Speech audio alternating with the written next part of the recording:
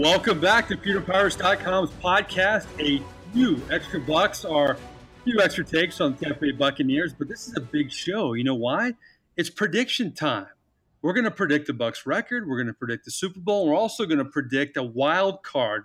What will happen in the NFL this season? Nobody's predicting. So the prediction show we're very excited about. We also have to say we're excited about our title sponsors, House of Brews and Lutes, and Sea Dog Brewing Company in Clearwater and their Treasure Island location on the beach. Great brews, great food, great service. Bringing my producer, Justin Thomas. We have a lot of sound from both the Saints and the Bucs to preview this in our prediction show. Justin, do you have your predictions ready? I do. You do? Okay. Well, we have Roy Cummings as well, our Buccaneer insider. I know, Roy, you have your predictions ready. But first off, I got to ask you, you've covered a lot of teams over the years. And to me, it's always hard to gauge a football team sometimes in the preseason and what's going to happen in terms of how they open. Do you ever have a good gauge? Because to me, every team's different. You've covered a lot of different Buccaneer teams over the years, but that has to be kind of hard. You know what to expect to some degree, but then you don't know what to expect too. Yeah, it is. It's hard to know. You're so locked in watching, the team that you cover every day, and you can watch them and as objective as you want to be. You see a lot of good things. You see some things that bother you, but you kind of get the feeling like, hey, why can't this team, win 10 or 11 games? At least that's the feeling I've often had watching the Bucs. Is I think they've really underachieved a lot of times, and other teams obviously some of them overachieve. But it's the funny thing about preseason and training camp is, it's all done in such a vacuum that it's really hard to tell what you've really got, because you never really see anybody go at live game speed until they play that first game. So no matter what they look like in training camp, no matter how talented they are on paper, no matter what you see in the preseason games, you just never know about a football team until you get to the regular season, and that's when it all happens. Because you know what? It's kind of like, that deer in the headlights thing. Some guys, they get out there for the real deal, and it just isn't the same, and then it affects them. And other guys, they handle it perfectly, but it's always different. Well, we're going to have a lot of reaction from Bucs head coach Dirk Koetter. We're going to talk to Buccaneer offensive coordinator Todd Monken, and he was asked who will be calling plays this season. We'll get his reaction to that. We're also going to go in the other locker room and talk to Drew Brees and get his thoughts on playing the Tampa Bay Buccaneers. Nobody has beaten the Buccaneers more in their history than quarterback Drew Brees. Nobody's thrown more touchdown passes than Drew Brees. He's also played them the most, so he's made the most of his opportunities against the Tampa Bay Buccaneers. But let's begin with the quarterback, Ryan Fitzpatrick. If you check out our video wrap on PeterPirates.com, we talked to Dirk Koetter and we talked to Chris Godwin about their faith in Ryan Fitzpatrick. They're saying all the right things, but what does Ryan Fitzpatrick think, the veteran that he is, about being the opening day starter for your Tampa Bay Buccaneers? It's a cool thing as a quarterback to be the opening day starter. It's a neat feeling being out there, and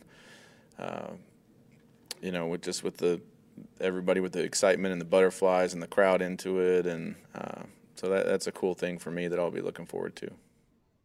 Ryan Fitzpatrick has a lot of weapons, Roy Cummings. We've talked about him for months now. The wide receivers, maybe the best collection on one team in the NFL. Then he has the tight ends and O.J. Howard and Cameron Brate. Ryan Fitzpatrick talks about the potential of this Bucs offense. It's yet to be determined. The group that we have this year, we got to go out there and do it. But the potential is there. The talent is there in all position groups, and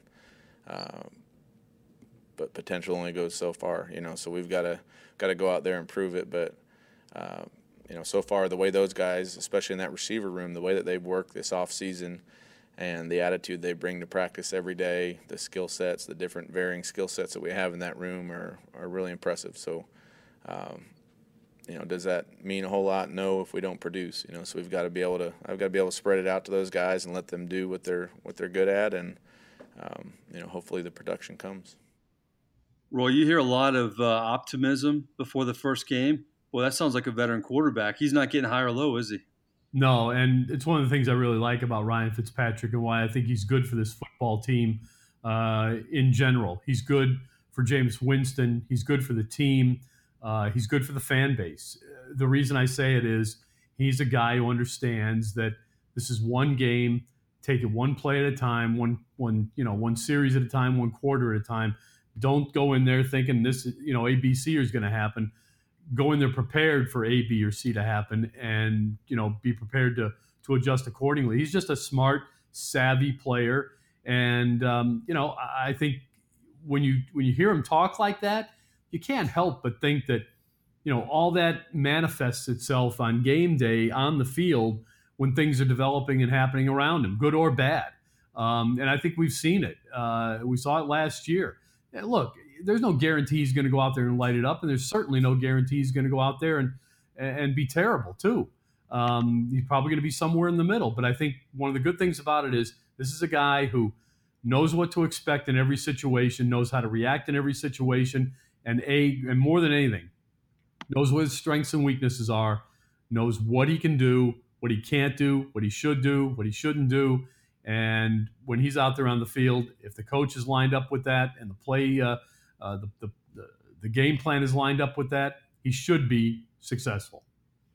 Well, let's talk about the play calling. That's been a big subject for debate for a long time, actually a few months now for the Tampa Bay Buccaneers. Dirk Koetter, of course, called the plays his first 2 seasons as head coach, but Todd Monken has called in this preseason with great success. Today, offensive coordinator Todd Monken was asked, who's going to call the plays in the regular season? You guys have asked that a bunch. I'm going to refer that to Coach Koetter. That's a question you guys have asked him, so I'll refer that to him. Roy, I think Monken's going to call the plays, and here's why. If he wasn't going to call them, he would defer. I mean, I think that's the big change and maybe attitude of this franchise this offseason. Maybe, we've talked about all the scenarios of Dirk Koetter coming back to the Tampa Bay Buccaneers. There's all these rumblings. They wanted John Gruden. He didn't get the offer he wanted, so they stayed with Koetter. And I almost think after that they said, Dirk, you can stay, but you got to let Todd Monken call the plays. And I think Dirk Cutter's been stubborn about it not admitting that. That's my take. What's yours? It's a pretty good take, actually, because knowing the Glazers as I do, I wouldn't put that past them. They do have a tendency to kind of listen to the fan base a little bit instead of listening to the people that they should listen to. So that wouldn't surprise me. The thing I'd warn against, though, and everybody, boy, it's just amazing how quick people forget.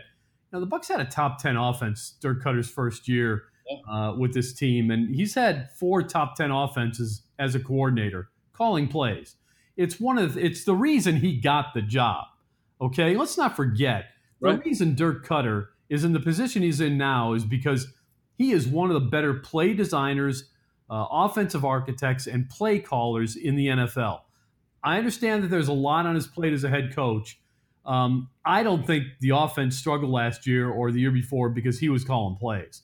I think it struggled because the quarterback was hurt, the offensive line wasn't very good, they had no running game, and the defense seldom, if ever, took the ball away for him. So I think those things all combined to make play calling look bad when, in fact, it wasn't. Now, going forward, they've tried something with Todd Monken. I think Todd's very good at calling plays. And at the end of the day, here's another thing fans don't understand.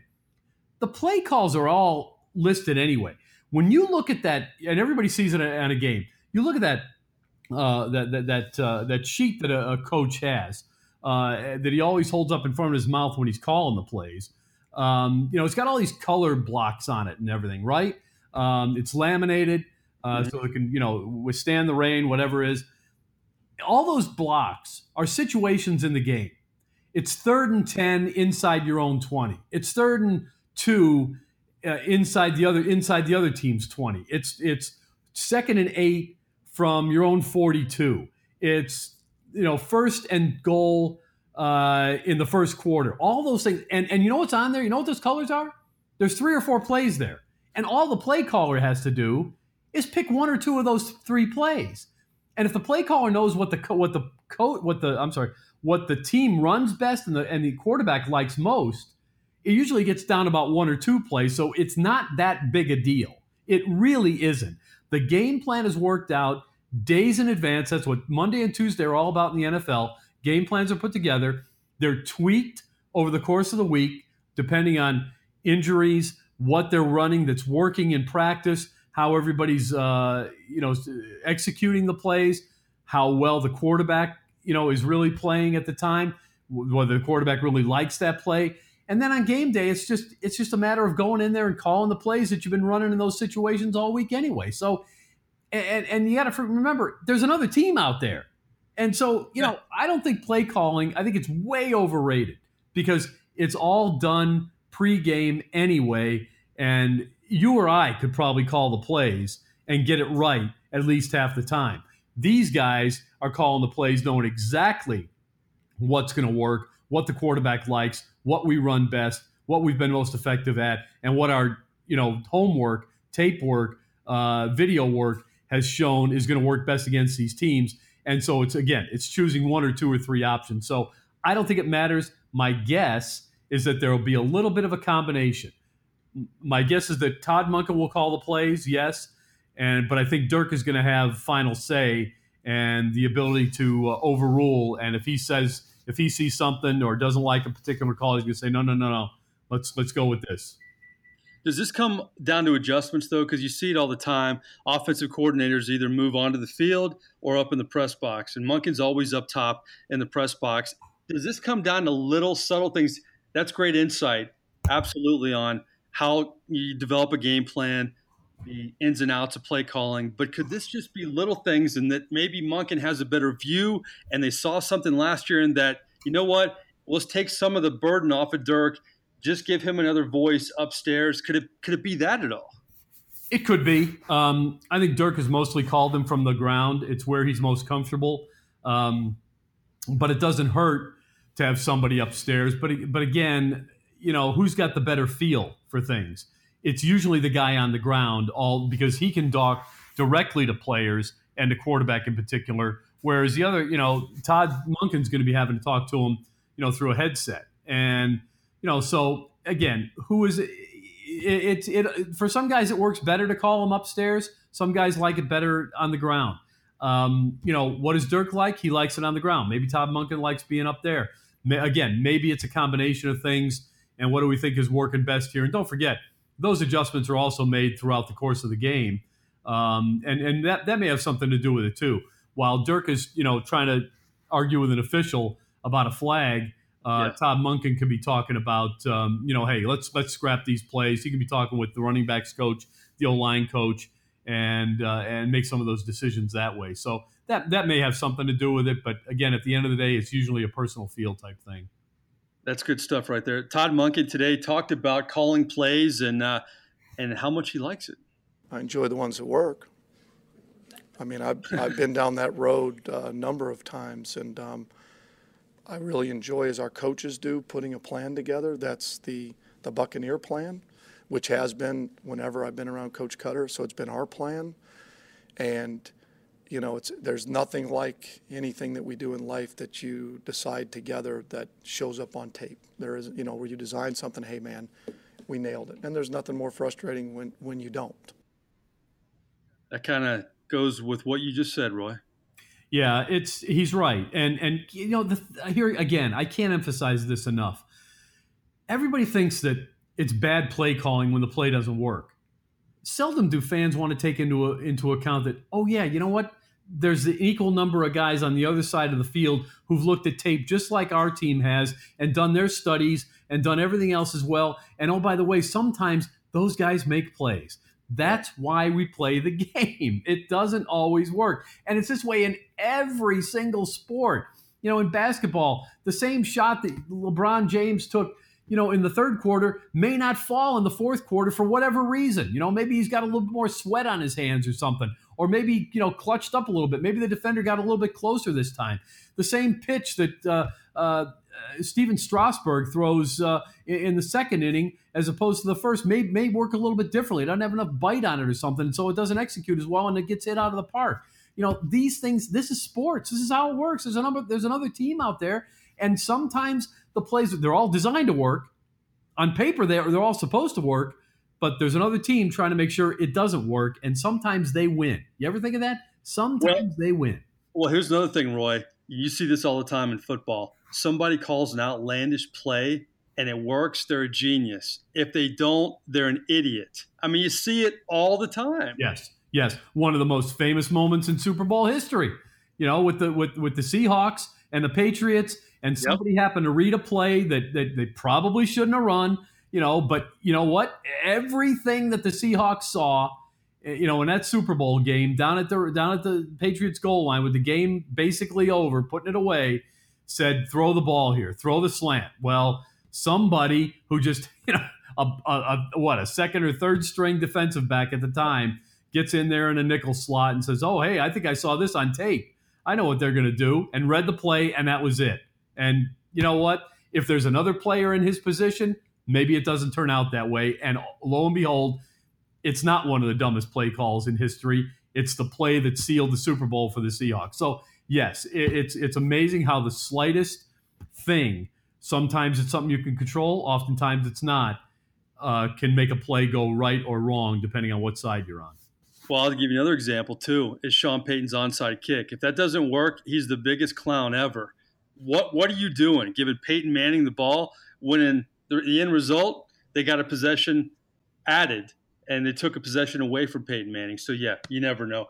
Yeah, that's the thing. Here, sometimes you just have to take chances. Sometimes you got to follow your gut. In fact, you know what? More plays are called by gut than anything. And sometimes plays that aren't even on the script are gut calls. They just say, hey, you know what? We got to steal a possession here, and that's how you do it. And yeah, sometimes you're taking a risk, but you know what? At the end of the day, you probably believe in your players, and if you believe strongly enough that your players can pull something off, go for it. Well, that's a good segue, because there's one player and not a lot of fans, not many members of the media believe in, and that's rookie running back Ronald Jones. But Todd Monken was asked about his faith in his rookie running back today. Ronald's going to be a good player. He's got really good talent. He's for a guy that's not as big in stature. He can run between the tackles. He's gotten better at catching the ball. He's a young player. He's and what was he, 3 years at USC? So again, he hasn't played a lot of football. So he's going to continue to get better. All right, he has to say those things, Roy. It's a young guy. They've put so much into him. They've invested so much into him. But against the New Orleans Saints, and by the way, this is our prediction show. We're going to give a prediction later on who's going to make the Super Bowl, our wild card NFL pick, and the Bucs record. But if the Bucs win against New Orleans, to me, maybe at the top of the list, besides the health of this offensive line, they got to run the football. Yeah, there's no question. You've got to understand with the Buccaneers offense, particularly with Jameis Winston in, but also with Ryan Fitzpatrick in there, you've got to set up the pass with the run. That's the way it works. You've got to set up play action passes because, again, this is like football 404, but it's a 3 vertical system. Dirk Koetter is always going to have 3 guys basically going downfield, running no less than some kind of a 12-yard route. One's going to run a 12-yard route, another one's going to run a 20-yard route, and another guy's going to run, like an 8-yard route or something. And then underneath that, you're going to have a couple of guys, at least one guy running short across the middle on a slant or something like that. In order to hit those guys going downfield, you've got to have time. One way you create time is you run the ball effectively so the play action fakes stop safeties and stop linebackers from attacking the line of scrimmage. It's really the only way to do it, so that you've got a hat on a hat, in essence, on the pass rushers. So that's got to happen, and that's why a lot of people complain that Dirk Koetter, part of his play calling complaints, is that he doesn't throw enough on first down. I'd like to see him throw a little bit more on first down too, because it's usually an effective down, just traditionally in the NFL. But the reason he runs a lot on first down is he wants teams to think we're running the ball and consistently, and they need to run it consistently. They need to, take defenders out of the secondary, bring them into the box, so that when they throw into the second level of the defense, there's one less defender out there on their wide receiver, and they've got a better chance of completing the pass. So yes, the running game, critical to the Bucs' ability to move the ball consistently, score points, and obviously win the game. Well, how about this X factor, Roy? In prepping for the New Orleans Saints, the Bucs have something they've never had in preparation for this team: an indoor facility. Dirk Koetter talked about that today. Yeah, much better, much better. We've actually done a portion of practice inside the last 2 days, yesterday and again today, and it's really with that in mind. I mean, you guys have been in there, and the acoustics, the combination of the acoustics and then how loud we can blast our sound in there, it gives us, it's at least in our minds, we feel like we're getting work at it. Of course, they're playing indoors in the Louisiana Superdome, which is always a loud place. And they have an indoor facility, something the Bucs haven't had in their entire history. So is that an advantage at all, Roy? Yeah, I think it is. Well, I won't say it's an advantage, but I think it's going to help the Buccaneers. It doesn't give them an advantage over the Saints because the Saints are used to that.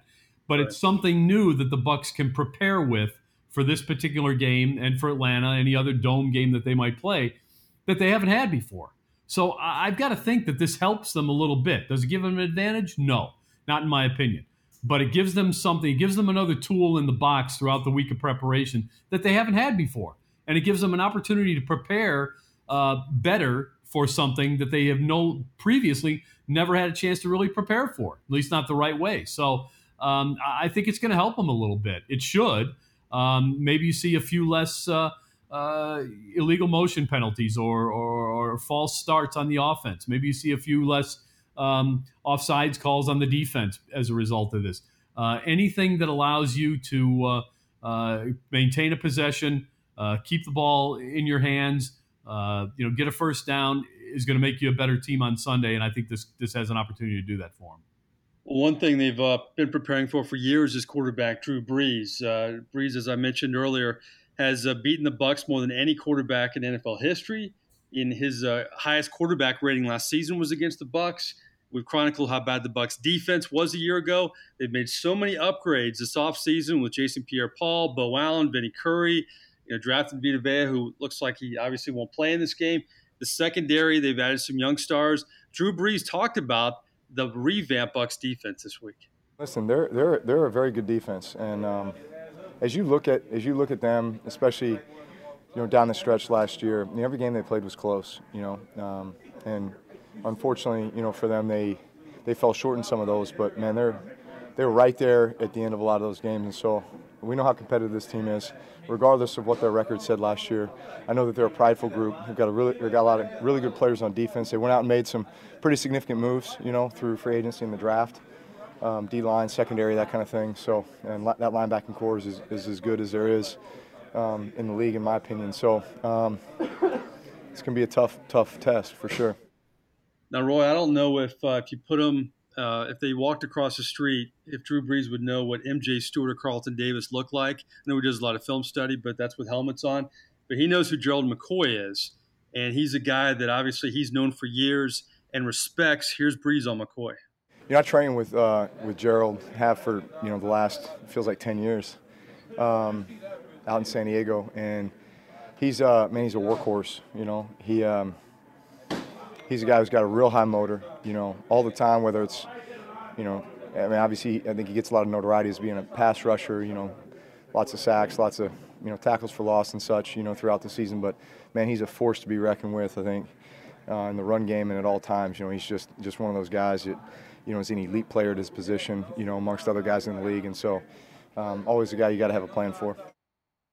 You've covered a lot of games with the Bucs against Drew Brees, and you've seen a lot of Drew Brees highlights, Roy. But this is a different Drew Brees to me than in recent years because he doesn't have to put up the numbers because he has the running game. The defense is better, so he doesn't typically have to put up as many points as he did in past years, especially last season. How do you see all of this breaking down with Brees and what's going to be the key with him? I think the Bucs have to throw something different at Drew Brees. They've got to throw a less zone at him, in my opinion, because he knows where the holes are in the zones. I mean, he's figured out where all the breaks are, where all the windows are, and he's exploited those windows for years against them. I think they've got to try something different. I think the game plan has to be more man-on-man, more stunting. As much as Gerald McCoy doesn't like that, I think they've just got to throw something completely different at Drew Brees that they've never done before. And if they don't, I fear they're going to be chasing the game all day, the Buccaneers, because, look, it's nothing for Brees to put up, 28, 30 points. It's going to be something for the Buccaneers to put up 28 or 30 points with Ryan Fitzpatrick at quarterback. More than likely.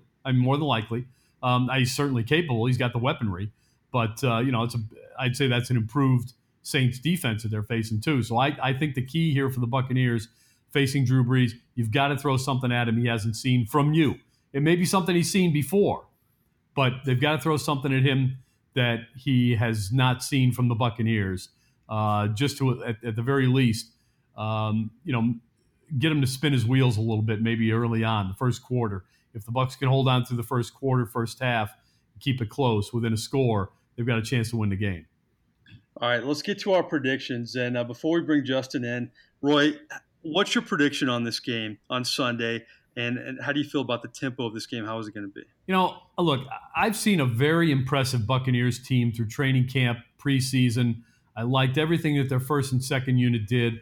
I think the Saints took advantage of some real great opportunities last year and took advantage of their schedule.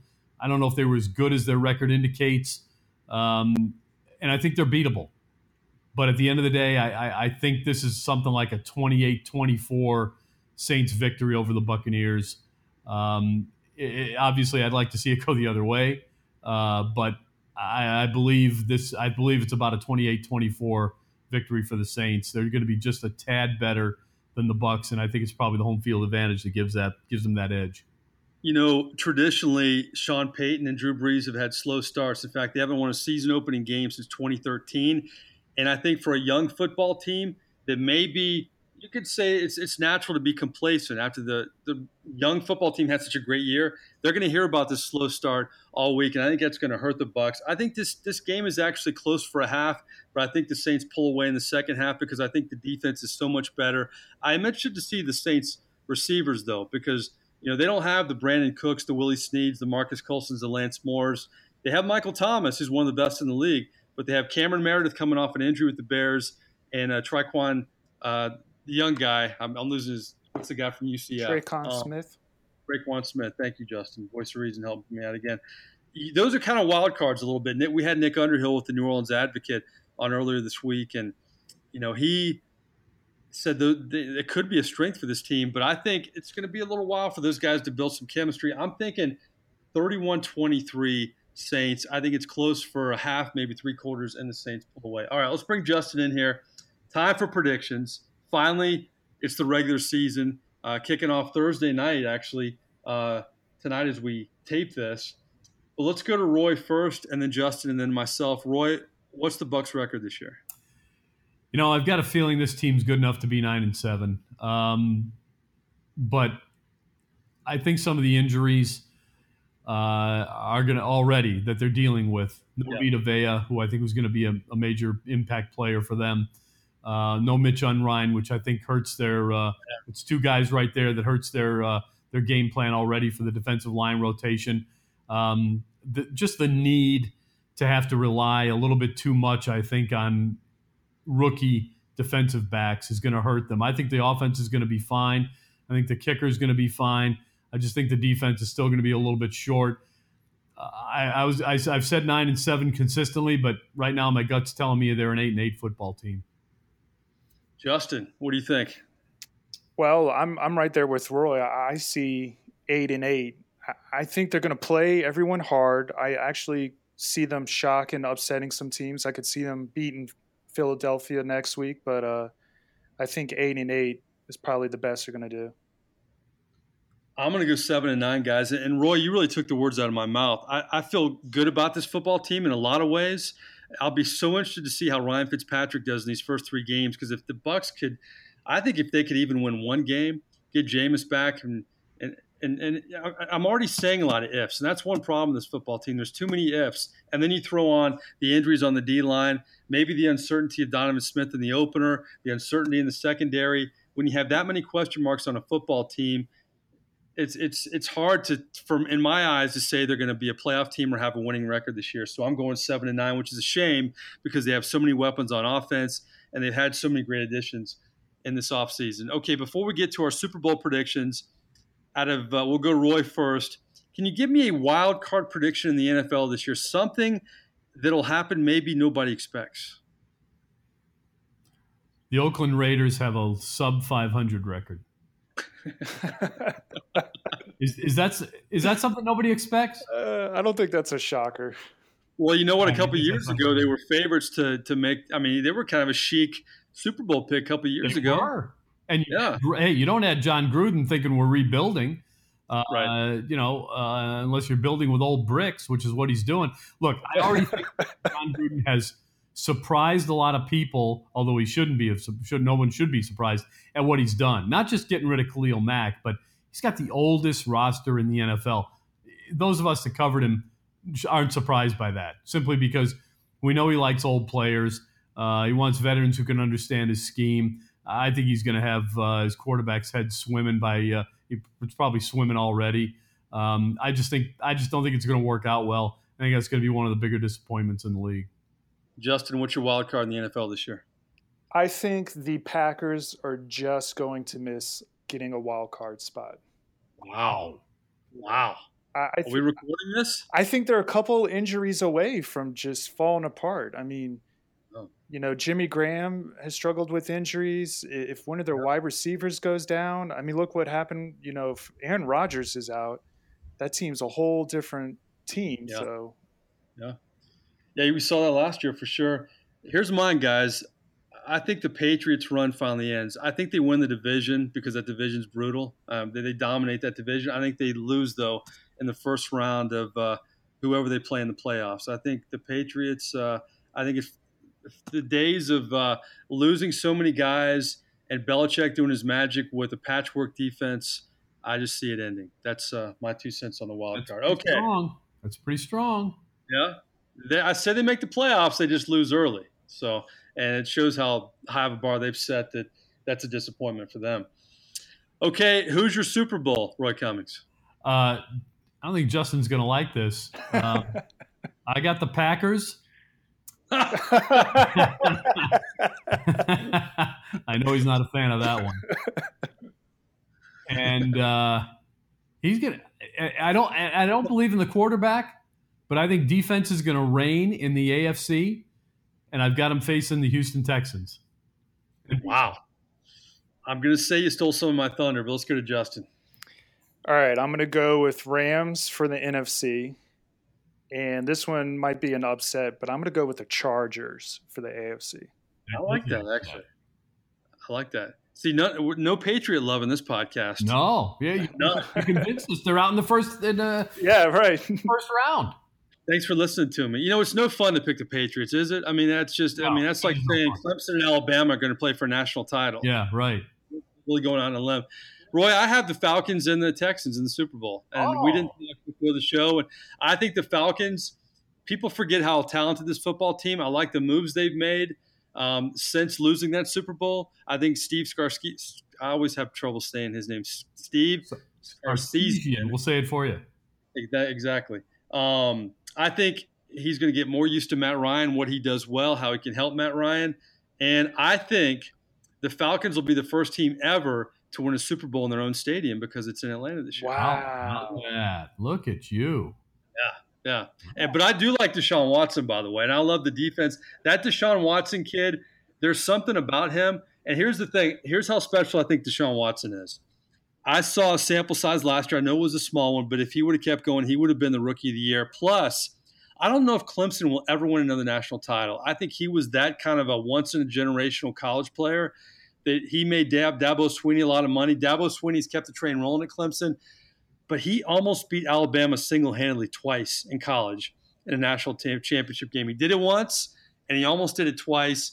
And you could make a case that's a pro defense in college. So Deshaun Watson, I'm a huge fan of him. So those are our predictions. We have them on tape, and you can rip us on PeterPirates.com and weigh in on social media as well. Please do. But rip us. Love it. We have thick skin. But we got to wrap up the show, and the only way we know how, Justin. All right, here we go.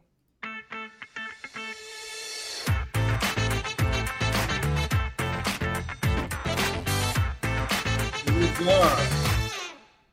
3 and out. 3 questions to Roy Cummings, and we are out of here. Okay. Number 1, my friend, throwing a lot at you in this podcast, and you've hit them all out of the park. Okay, jerseys. If you were going to buy a jersey for maybe a 10-year-old that he's going to have for a few years, and it's a Buccaneer jersey, a lot of stars on this team, who would you buy? What player? Jameis Winston. Really? Yeah. Really? Yeah. No hesitation. No hesitation. Face of the franchise. He is going to be a Pro Bowl player. He's going to earn it, not just be a guy that got on because somebody else didn't want to play. He is going to completely justify the Buccaneers' decision to pick him first overall in short order. In the next year and a half, the commentary on Jameis Winston will be completely different than it is right now. There's a lot of disappointment, a lot of questions about him. By the beginning of the 2020 season, he could have his face on the Madden game. Wow, no hesitation. You got to respect that take. I was thinking actually O.J. Howard. I think O.J. Howard is going to be just kind of one of those guys that's going to, like Gronk, that's going to change that position. You haven't seen many guys with his size, his speed, and his athletic ability. I was also thinking Mike Evans too, but I wasn't thinking Jameis. So good stuff from you. All right, our second question, our 3 and out. The Saints have had kind of a weird history. Before Sean Payton, it was pretty bad, actually. Not a lot of playoff appearances, not a lot of marquee players. Here you go, Roy. Besides Drew Brees, because that would be the easiest answer. Who's the best Saint of all time besides Drew Brees? Oh, my God.